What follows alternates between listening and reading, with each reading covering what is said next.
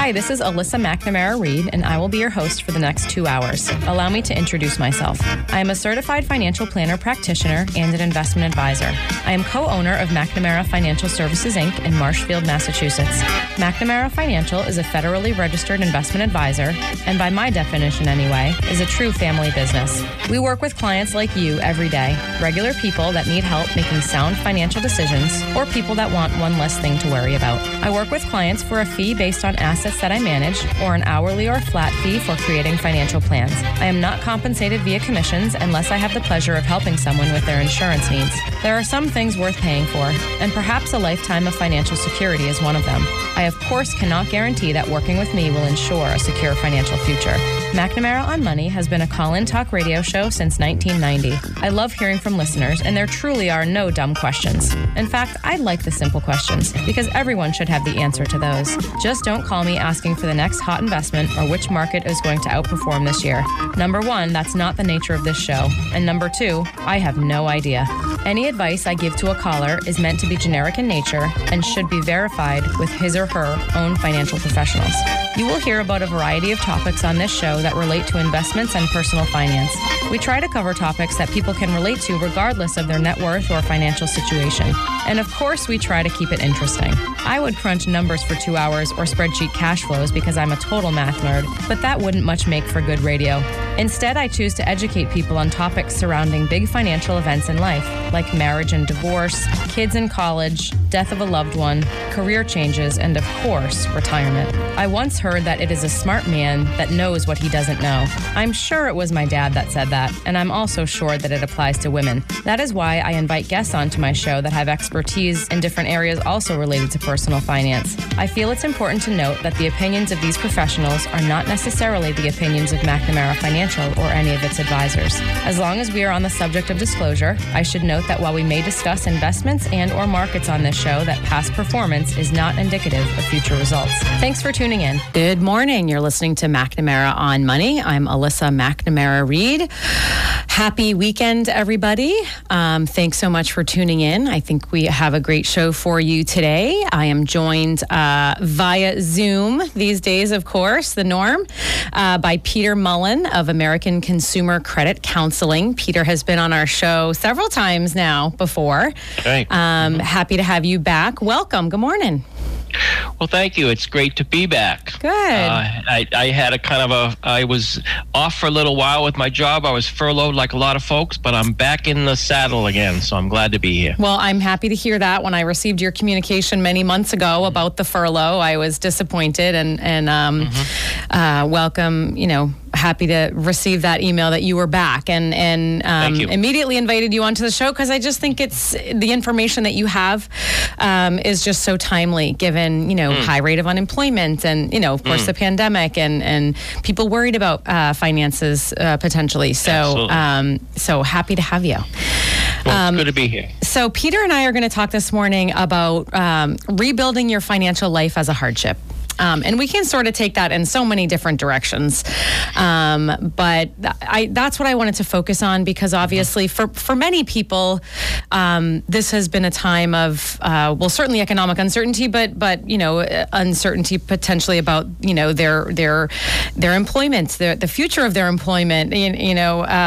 People, lots of people worried about money in general, worried about the markets, worried about, savings and taking on debt. And, we have high unemployment. Not as high as it was, earlier last year, but right. It's just an uncertain time for a lot of people, and we don't really know when we're going to be through this. So again, thank you. Do you want to just take a minute or so and do a quick background or a quick bio? Sure. First, thanks very much for inviting me to join you again. It's always a pleasure to not only chat with you, but I like the fact of just having folks, tell me what's on their minds and do the best I can to provide direction or at least some ideas. I'm not always going to have the answers, but be able to direct people in positive things. Yeah. I work at a nonprofit in Newton. It's called American Consumer Credit Counseling.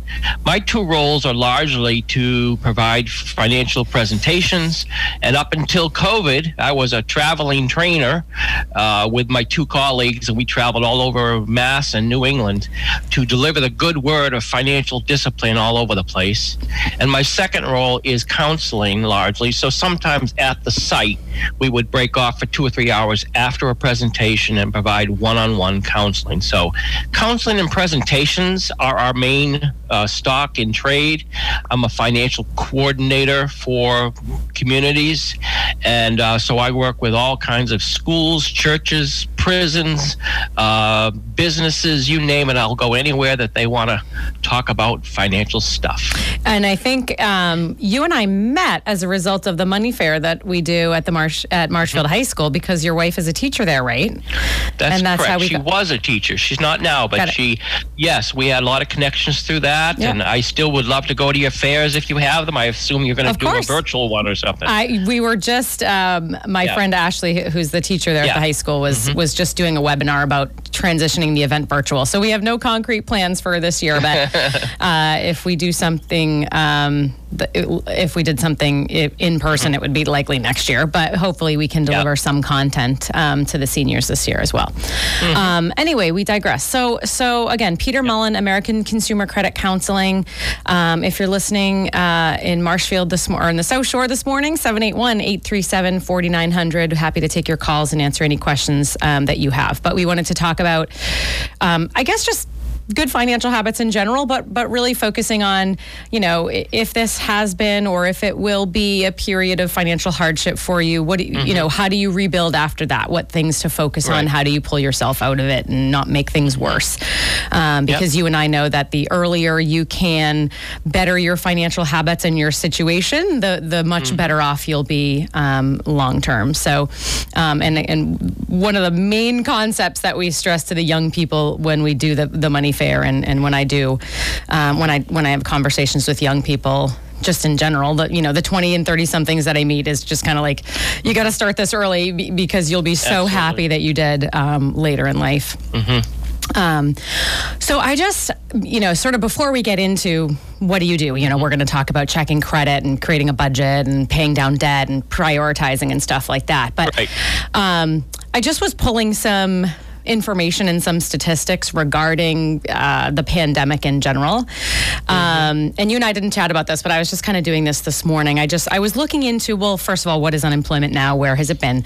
But also, I was doing a little bit of research regarding where people are financially now, broadly speaking, of course, everyone's situation is different. But so just a couple things. So unemployment actually right now is not incredibly high. It's about 6.5%. That's the last statistic I saw. That's right. It hovered about 4% for a long time before the pandemic. So it's not a whole lot higher than that. But it did reach something like 14% or more back in April. Actually around 16. 16? I remember the numbers. There is something, you're exactly right. I agree that it was started around 4 in January, went up to around 16, and then now has gone back to around 6 or 7, depends on your state that you're in. And I've sort of, of course, done a lot of thinking about this as, for all of 2020. I will say, and I've said this on the air so many times, I will say that I think the federal government has done a great job with I don't know if I want to use the word propping the economy up, but they've done a great job helping people get through this and making sure it doesn't get a whole lot worse. And the thinking is let's spend money now to help people through this so it doesn't get worse and cost the Americans more money later to fix a worse problem. So I think the two stimulus that we've had and likely a third one coming, I think that's done a great job helping people certainly emotionally and financially successfully through these hard times. So I think kudos to them, and I would not want to be in a position of decision making and power right now. I think that that's really, really difficult stuff, but I think that they've done a great job. So first of all, unemployment is not incredibly high. Of course, some businesses back open, of course, but also with the PPP and these things that the government has done to help businesses pay, keep their employees on payroll, has certainly been very helpful in that regard in keeping unemployment relatively low. Hopefully that continues. I guess remains to be seen. I was poking around at some studies that were done after the first stimulus. And have you looked at, like the Wall Street Journal did an article a few days ago about what did people do with the first stimulus checks? Of course, the first stimulus checks were the larger ones, $1,200 per person, $500 per kid. Right. The second ones were smaller. But they did an article just a few days ago that something like only about 29% of the stimulus checks were spent. Actually, I'm going to caveat that in a minute. 29% of the first stimulus checks were spent. 36% were saved, and 35% were used to pay debt. So I guess that's spent, in my opinion. But a pretty good amount of people were able to save that money. Of course, people have had a really hard time spending money, in the last 9 months or so. So that's right. Not surprising. But, I think that that's interesting. I think it's wonderful. And I think that people are, many people are sort of scared enough to be banking cash because they're not sure what's going to happen, and will they continue to be employed? What happens when unemployment goes back down? We've had some bumps in unemployment the last year. So I think it's really fantastic that not fantastic that people can't go out and spend money and do the things that they normally would do and enjoy, of course, but nice that they're building themselves a little kitty just in case things change. So I think that was really sort of reassuring to read that. Go ahead. So here's some things you make me think of right from the beginning, Alyssa, which I think is probably true of all your audience and true of probably a lot of America. It's funny. It made me just think of a quote. I think it's from the Bible. God makes it to rain on everybody. The just and the unjust. They all, everyone gets rained on. Okay. So the analogy I'm using is the government gave out the $1,200 checks to everybody, or lots of folks, and some people clearly need it, and some people clearly don't need it. So you definitely had different habits that came out. I think the target of this audience today, as we talk today, is a lot of the folks who are in the side of, hey, they had to use that right away. There's still, roughly from the numbers you gave, like 1/3 of the folks out there aren't yet employed. They still haven't fully made up. And so there's still a lot of people who are facing financial hardships now. Yeah. We haven't gotten out of the water yet. We're getting there. The trends that you said about the unemployment is an indicator, but it means that there's still, let's think about those who did in fact have hardships and are still in them. I think that's where I think a lot of discussion and help still is needed. Yeah. Oh, absolutely. Yeah. And along those lines, on one hand, like I've known some people. So the first stimulus package that came out almost a year ago now, so back in end of March 2020, bumped almost doubled the unemployment weekly for people in Massachusetts, right? So max was $855. They bumped it. It was $600 an extra $600 per week, right? For a few months, right? So on one hand, I would chat with some people who would say, I'm actually taking home more money now on unemployment than I was when I was employed. I was one of those. Which is great, but on one hand though, those had those people been continuing to contribute to their 401k, for example. Like the take home is different. There's that difference too, because people, hopefully at least were contributing to retirement and then switched to unemployment and they're not. And those benefits are so great. So allowed a bunch of people to bank money. But then, and also the government did a good job by opening up unemployment for the self-employed, which was not an option before, which was, wonderful for some sole proprietors and things like that. So really, really great. And, on the other hand, then there's, people like waitresses, for example, who have very little declared wages and really living on tips. And what was their unemployment, benefit was really small. And, so really awful stuff here. So anyway, I just thought some of those statistics were interesting about how many people were able to save money and actually 35% using the money to pay down debt. It's great. It's reassuring that's in my opinion, a great use of that money, so that those debts don't get worse, et cetera. So it makes me think of one other thing too, which for me is, as I said, my role is I use the kind of the religious analogy of this. I was preaching the good word of financial savings and austerity and discipline and having some money and all the good things to do up until January of 2020. And I've been doing that for a couple years, and I always kind of wonder in retrospect how many people listened about the things that can happen, such as, I'll go back a little bit, 2 years ago we had the federal government shut down for 35 days, and a lot of people didn't get paychecks for a month and a half, and then they came to realize, and we all came to realize, that I think the number, I recall this in my head, is somewhere like 57% of Americans couldn't come up with $1,000 if they had to. Yeah. More recently, that number is actually now, put it the other way, only like 39% of America can come up with $1,000. So it's actually gone kind of the wrong way. A lot of people don't have a cash reserve. Yeah. When you look at it as a whole. So, I'm sure there are some people who were in my classes in December, wish they had listened about putting money aside. But that's the point being, is we never do know what's ahead. And so for us to talk today about some fiscal habits, it's going to have to come back down to, in one way, shape, or form, people who, all people have to have some reserves somewhere. Yeah. Because the unknown is there, both on a federal level, and COVID is a good example. There's things like that, of course, what happens to us personally. Your car breaks down, the water heater blows out in your basement. Your kid all of a sudden breaks a tooth, you have to take care of that. Deductibles are often higher and higher because people can't afford it. So how do you come up with the first $1,000 to pay the deductible? So the demands are still high on the having money ready.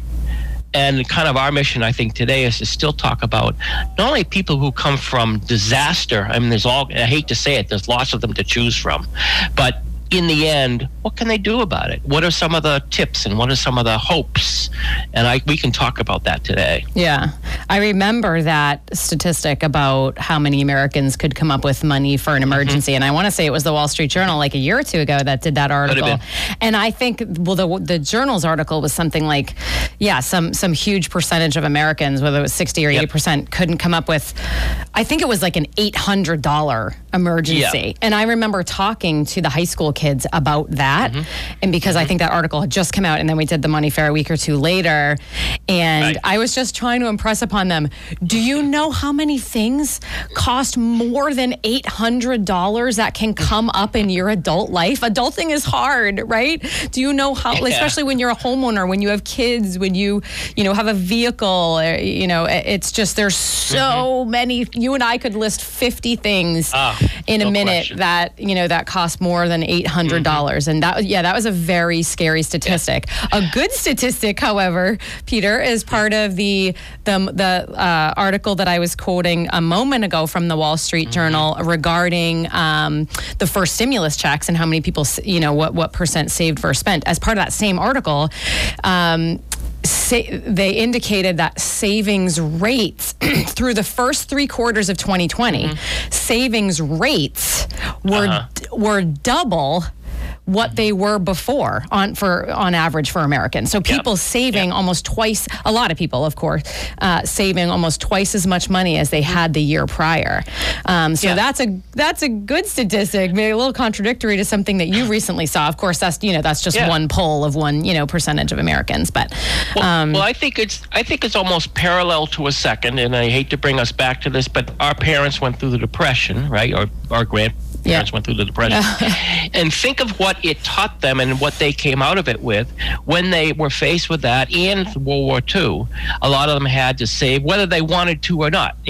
I still have like balls of string and tacks and all kinds of nails and things my father saved from World War, that time frame. Really? Because, just all kinds of things. Because I still use them in my workshop. But I'm just saying, a lot of them, their origin was the savings that they were kind of forced upon them when they had these austere times, right? Yeah. So I'm going with you saying one of the silver linings of this whole time is that people, I think, are coming out and will come out of this. Number one, you will come out of this.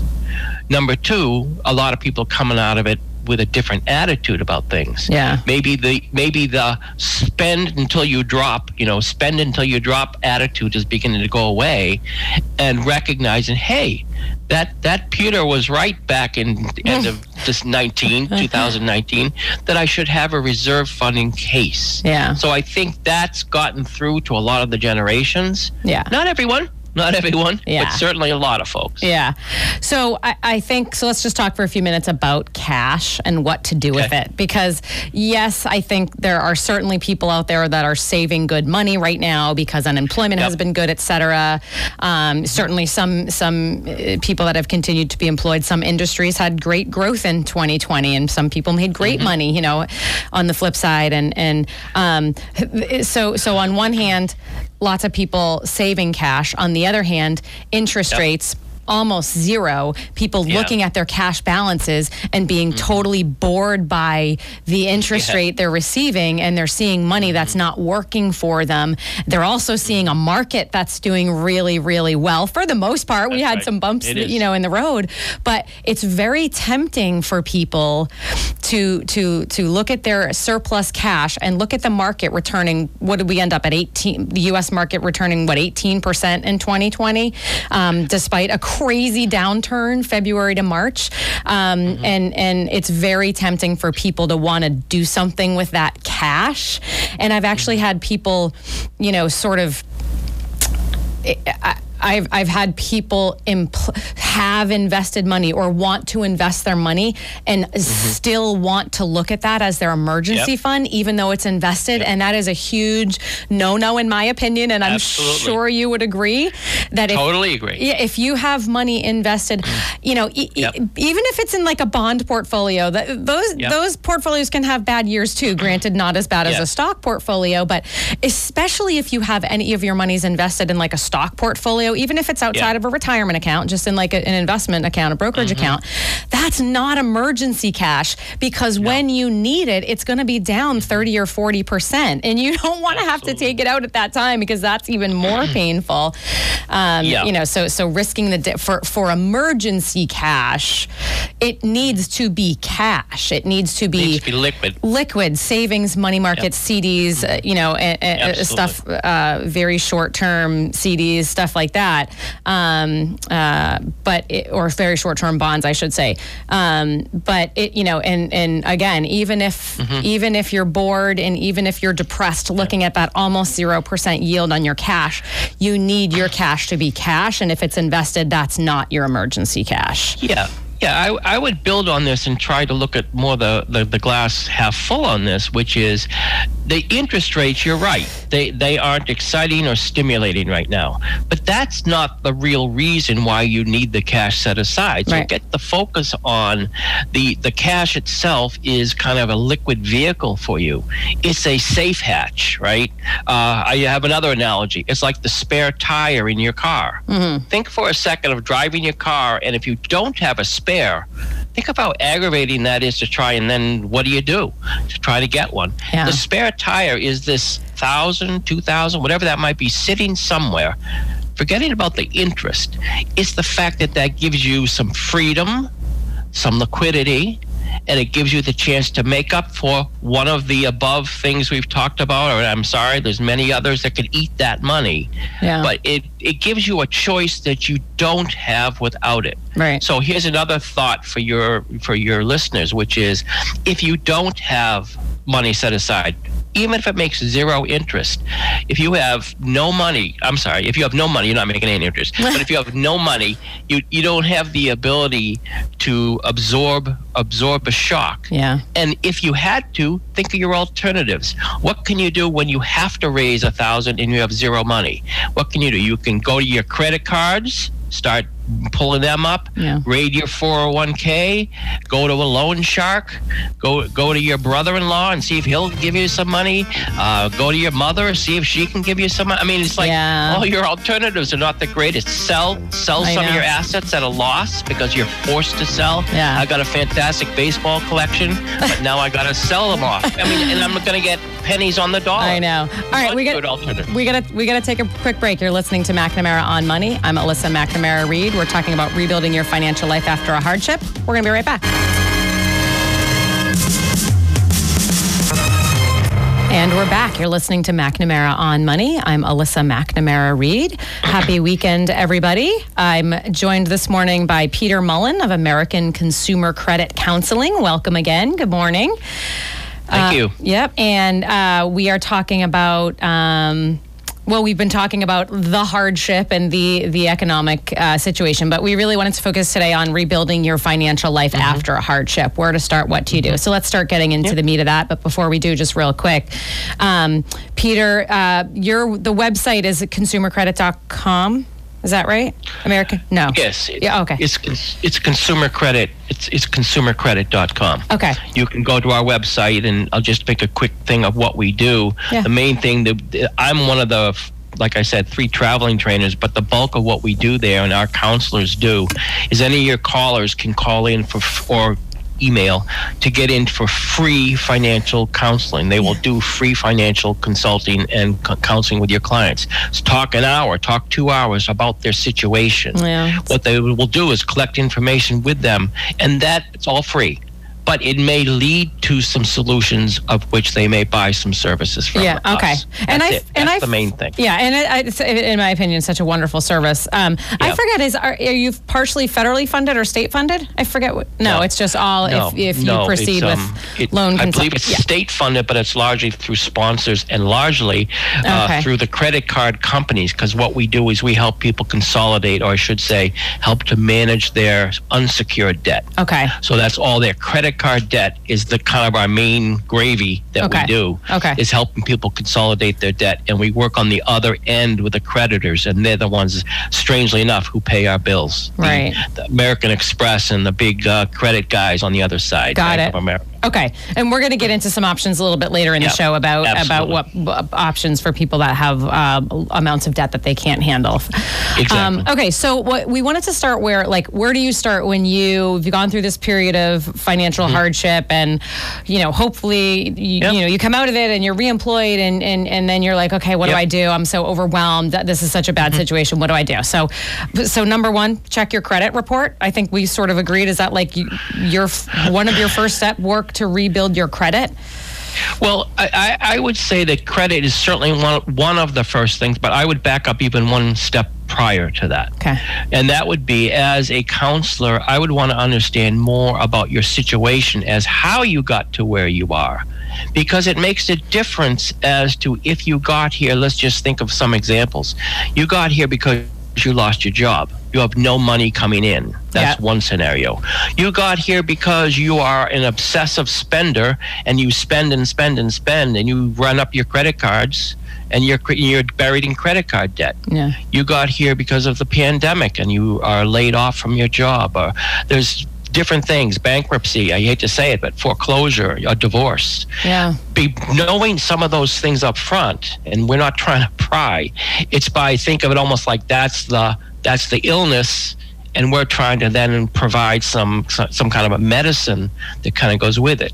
So yes, now that we've begun to understand you're here because you lost your job, and now you got your job and you're trying to dig out of debt, absolutely, credit is I consider one of the biggest tools for almost all users, and they should be doing this anyways, good or bad finances. You should know what your credit report. Did we lose Peter? Oh, okay. Can you hear me, though?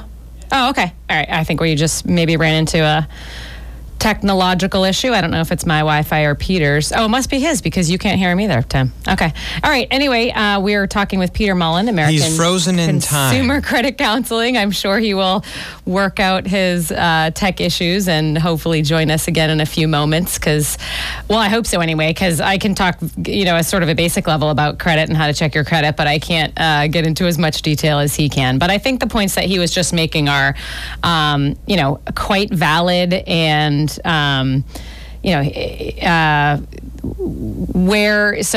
what he was trying to get into is there's a difference between if you get into a financial hardship because of poor habits, those habits will need to be corrected before you can pull yourself out of the hardship. And that's very different from getting into a tough financial situation because of a loss of a job or a large medical expense or some personal issues, divorce, etc.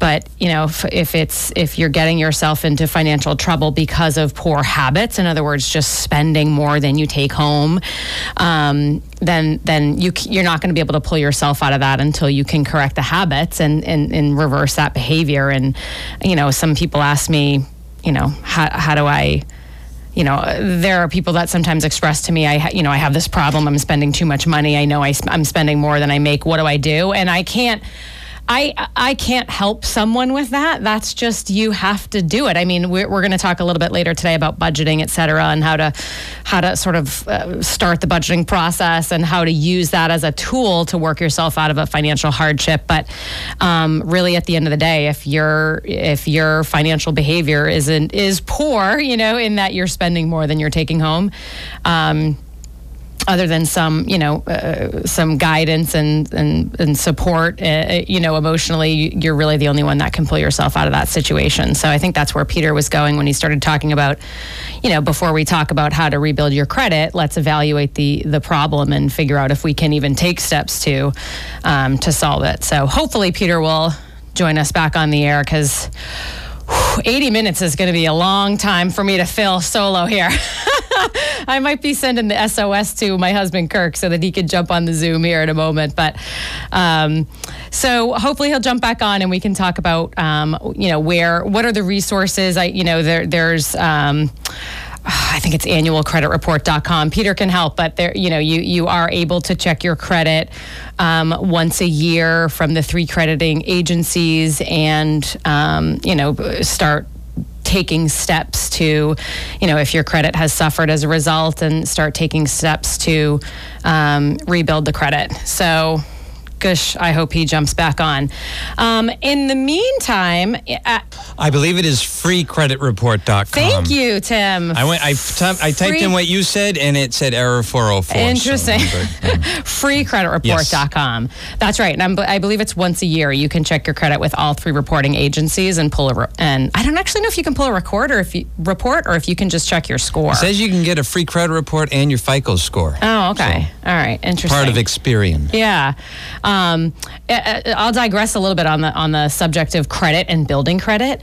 One of the ways, Peter's the expert in this regard for sure, but I know, of course, one of the ways you can start rebuilding your credit is to start making timely payments on your bills, on your credit cards. Start working down credit card balances if you have them, and the more credit you have available to you, like open lines of credit, will improve your credit score. In other words, if you have your credit cards maxed out, obviously that's worse for your credit score than if you have your credit cards paid off, but an ability to borrow on those credit lines. So working down balances, in addition to just, reverting back hopefully to paying your bills on time will slowly, actually, Peter is the expert, and I would be interested to see how quickly some of these things help to build people's credit scores back. But interestingly enough, side note a little bit, my coworker, Deanna, which I don't know if she was just poking around reading some news the other day and just forwarded something to me on the subject of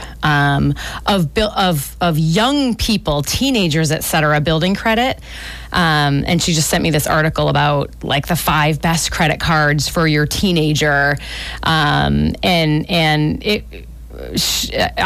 just think that's an interesting, and we were just having this conversation about that would be a great radio show topic. So I'm going to put it on the schedule to do like I'll broaden it, of course, and we could do a show on like how to raise a financially astute teenager, or how to raise your kids to be financially responsible, or something like that. And Peter and I were saying earlier in the show that of course the earlier that you can build good financial habits, the better off you'll be. You got to start this stuff early in life, even if like when you're a teenager and in your 20s, it's I don't know, like that you grasp the importance of it, but that's why we have parents that can help us and teach us the importance of these things. But anyway, I put that on the schedule for, I forget if it was March or April, to do some sort of a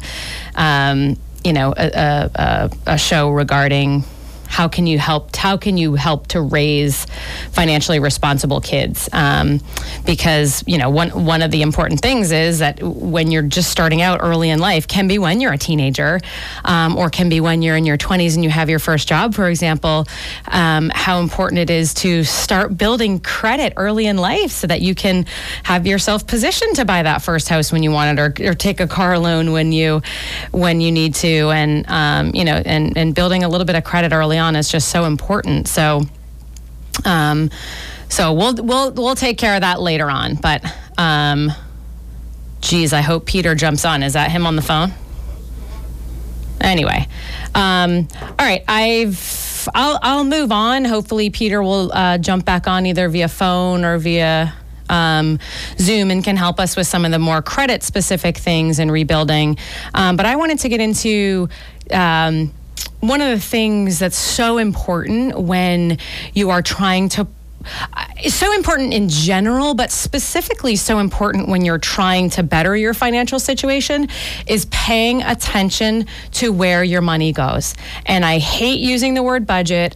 I much prefer expense itemization, or quite simply just paying attention to what you're spending and where, is so important. And Peter was using all sorts of analogies earlier. So I'm going to use an analogy because I think this is very similar to, like, if you're trying to lose weight, for example, or better your health, one of the most basic things you can do, I think, in that regard, is just start paying attention to what you're eating in terms of, I've gone through periods of time, generally I pay attention to, not necessarily calories, but, how many grams of protein and carbs and how many servings of vegetables and things like that. And it doesn't have to be perfect, but if you just start paying a little bit of attention, I think that goes a long way. And I think that's exactly the same in the world of finance, where if you even just start paying a little bit of attention to, what you're spending in broad categories or where your money is going, I think it goes a long way to improve a financial situation. Many people go through life and, make enough money and don't really need to, go through life without ever having to pay attention or put a budget together, or an expense itemization, I should call it. And that's wonderful. But there's a lot of people who could much better their situation if they just started paying a little bit of attention. So, sometimes I meet people and they're just so daunted by this task of creating a budget. And again, I hate that word. So I first am like, okay, let's not call it that. We're just going to try to categorize your expenses. I'm not necessarily going to say you have to stop spending in XYZ category or you have to cut back. That's on you to determine once you look at the numbers. Everyone has their own life and own values, and you get to make that decision. But what happens is, when people start paying attention and start adding up the numbers in terms of how much did I spend? Well, not really this past year, but in years past, most people would kind of, how much did I spend dining out last year? And that's just one of those things where, you're spending $50, $100, $150 here and there. But if you're doing it very frequently, that can really add up over the course of the year. So that's just an example of, not that there's anything wrong with eating out. And certainly we should all be trying to eat out and support our local restaurants these days. But that's just an example of a category that really sneaks up on you. And if you just start paying attention, if you go through that exercise of adding it up for even 6 months or better yet 12 months, the numbers sort of might scare you a little bit into changing your behavior a little, even if it's just cutting back a little bit in that regard. Doesn't mean you can't do it anymore, of course. But so what I wanted to spend a few minutes on is just, what I think is kind of basic stuff, but I think that people are intimidated by this whole process of itemizing their expenses, and rightfully so, because, if you're anything like my family, we have just line item after line item after line item of spending on the credit card and the bank account, and it's just like information overload. But there's a lot of resources out there in terms of apps you can have on your phone or your iPad, or softwares that you can download, websites that you can use to help you, group these things together and do the math for you. There's a ton of budgeting apps. I have not played around with all of them.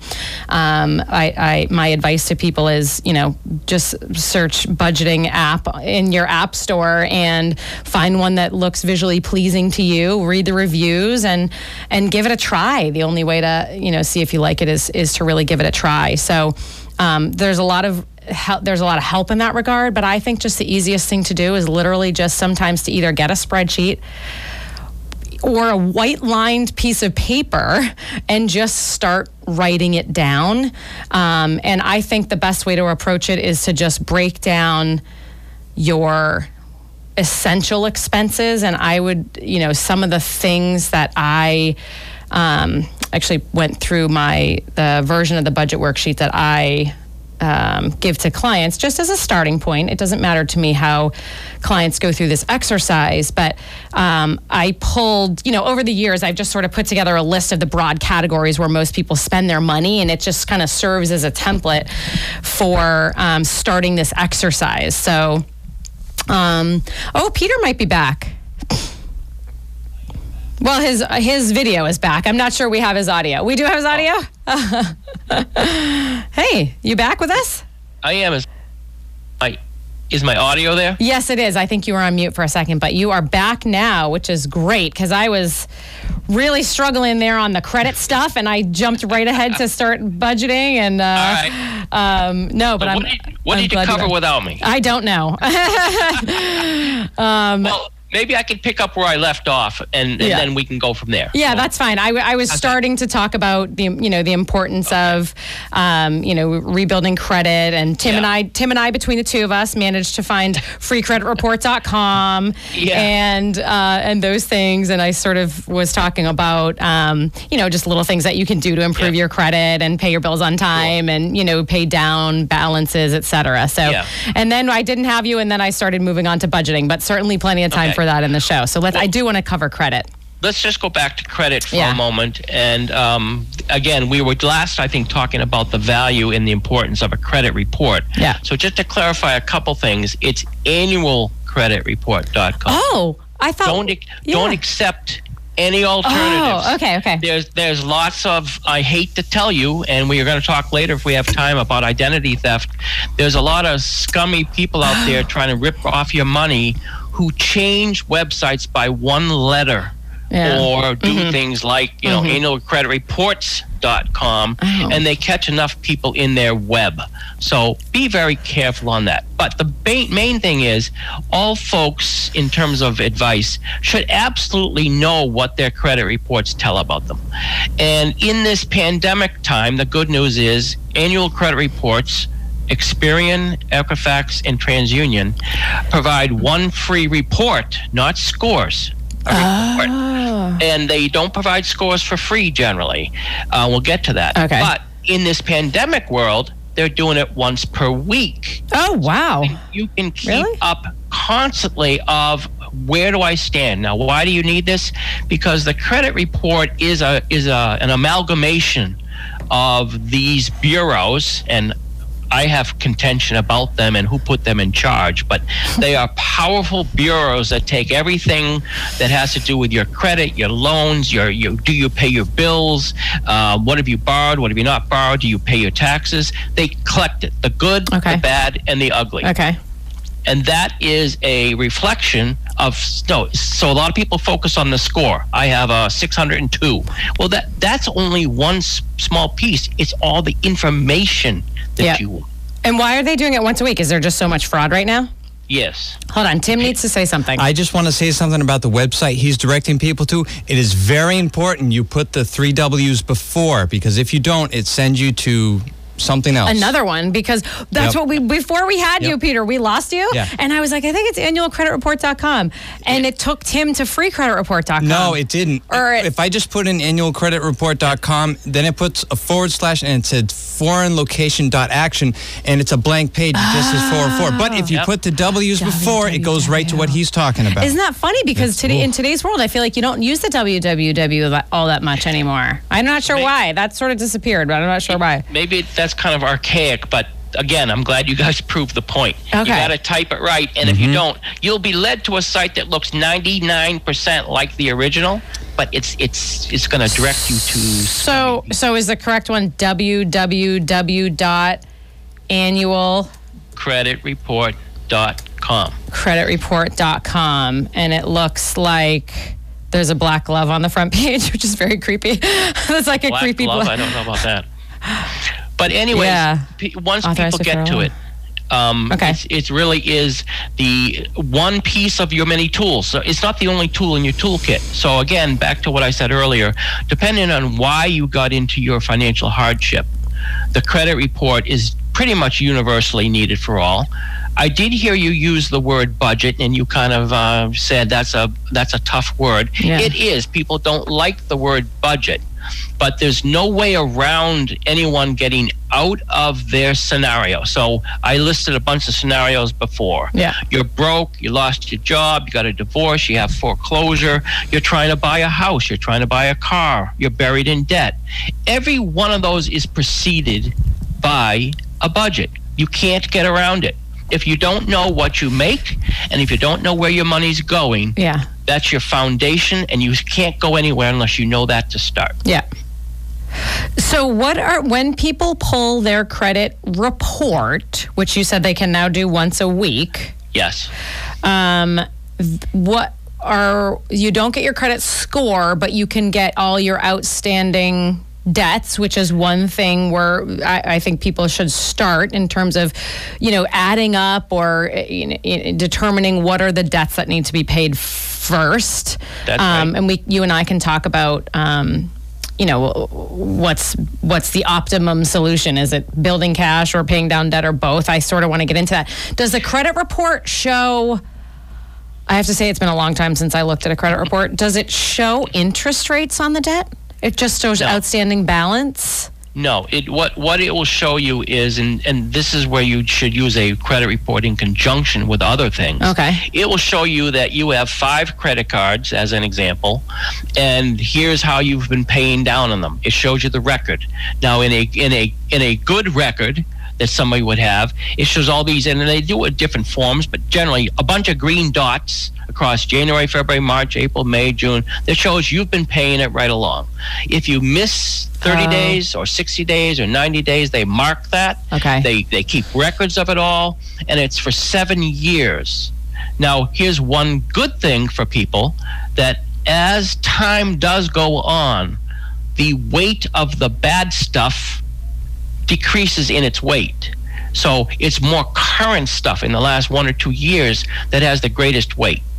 So if you didn't pay a bill back 7 years ago, 6 years ago, that's going to have very small weight. It's like it's dissipating over time. Yeah. If you just this last 2 months, just stop paying, that has a tremendous amount of proportional weight on your score. Okay.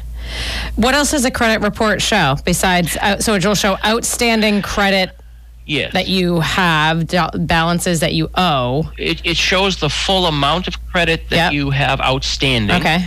It also shows the amount that you have relative to what you are able to have. Yeah. So there's this ratio between credit available, which, let's just make up a number. You have 5 credit cards with $2,000 limit on each. You have a $10,000 available credit. Yeah. The usage part is how much of you actually have sitting on those 5 cards, and what the industry says to make you look good, it should be 30% or less. So you should have no more than $3,000 across those 5 cards sitting on your $10,000 limit. And every time less is better. 2,000, 1,000, 0 is better. Right. You have 10,000 available and nothing used. Wait, say that again? I'm saying the lesser the number, the better. The less you have borrowed of your available, of usage. The ideal person does, I'm just talking kind of an ideal now, is you have a credit card, you use it during the month, and then pay it off. You are building up on the one side a good credit habit. Yeah. You're never paying interest because I raise up $200 on my Kohl's card. I pay it off before the bill comes. Yeah, okay. I'm leveraging the free use flow of the money for 20 days, 25 days, pay it off. I have nothing carried on my credit report, and it should show my Kohl's balance is 0. Yeah. And so proportionally, that's important. And then a second factor that goes with that is age. If I have an old credit card, don't delete it, don't get rid of it. There's lots of reasons not to get rid of it.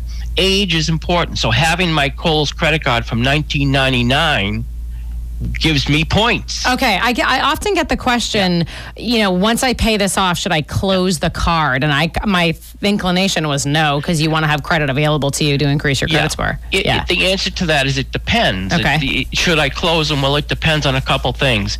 If you have a card that charges you fees, and you have to still pay an annual fee on that just to keep it, which is true. And some things, I think like American Express, I think is one. Yeah. You have to pay it $120 just to keep the thing. Yeah. I would say that's probably not valuable. The interest rates, in one sense, are totally irrelevant. Right. If you pay it off each month, it can have a 25% interest, which is not good. Right. But as you pay it off, fine. You also might find you get, rewards. In general, you're going to get more rewards proportional to the amount of interest you have to pay. And the way that the credit cards make their money is the vast majority of people don't pay off their balances, carry a balance of $300, $400, $500, $600, pay 25% interest, which is money they're losing as they're so-called getting money on the vacation side. Okay, we do have to take a quick break. I have one more question for you in that regard before we should get into budgeting, et cetera, and the importance of that. All right. You're listening to McNamara on Money. We're talking about rebuilding your life after a hardship. I'm with Peter Mullen this morning of the American Consumer Credit Counseling. Peter is a financial coach. What do we call you? Financial coach? I'm really a community educator. A community educator. Thank you. We share one mind in that regard. And we are just taking a quick break. We're going to talk about lots of other interesting stuff when we get back. Be right back.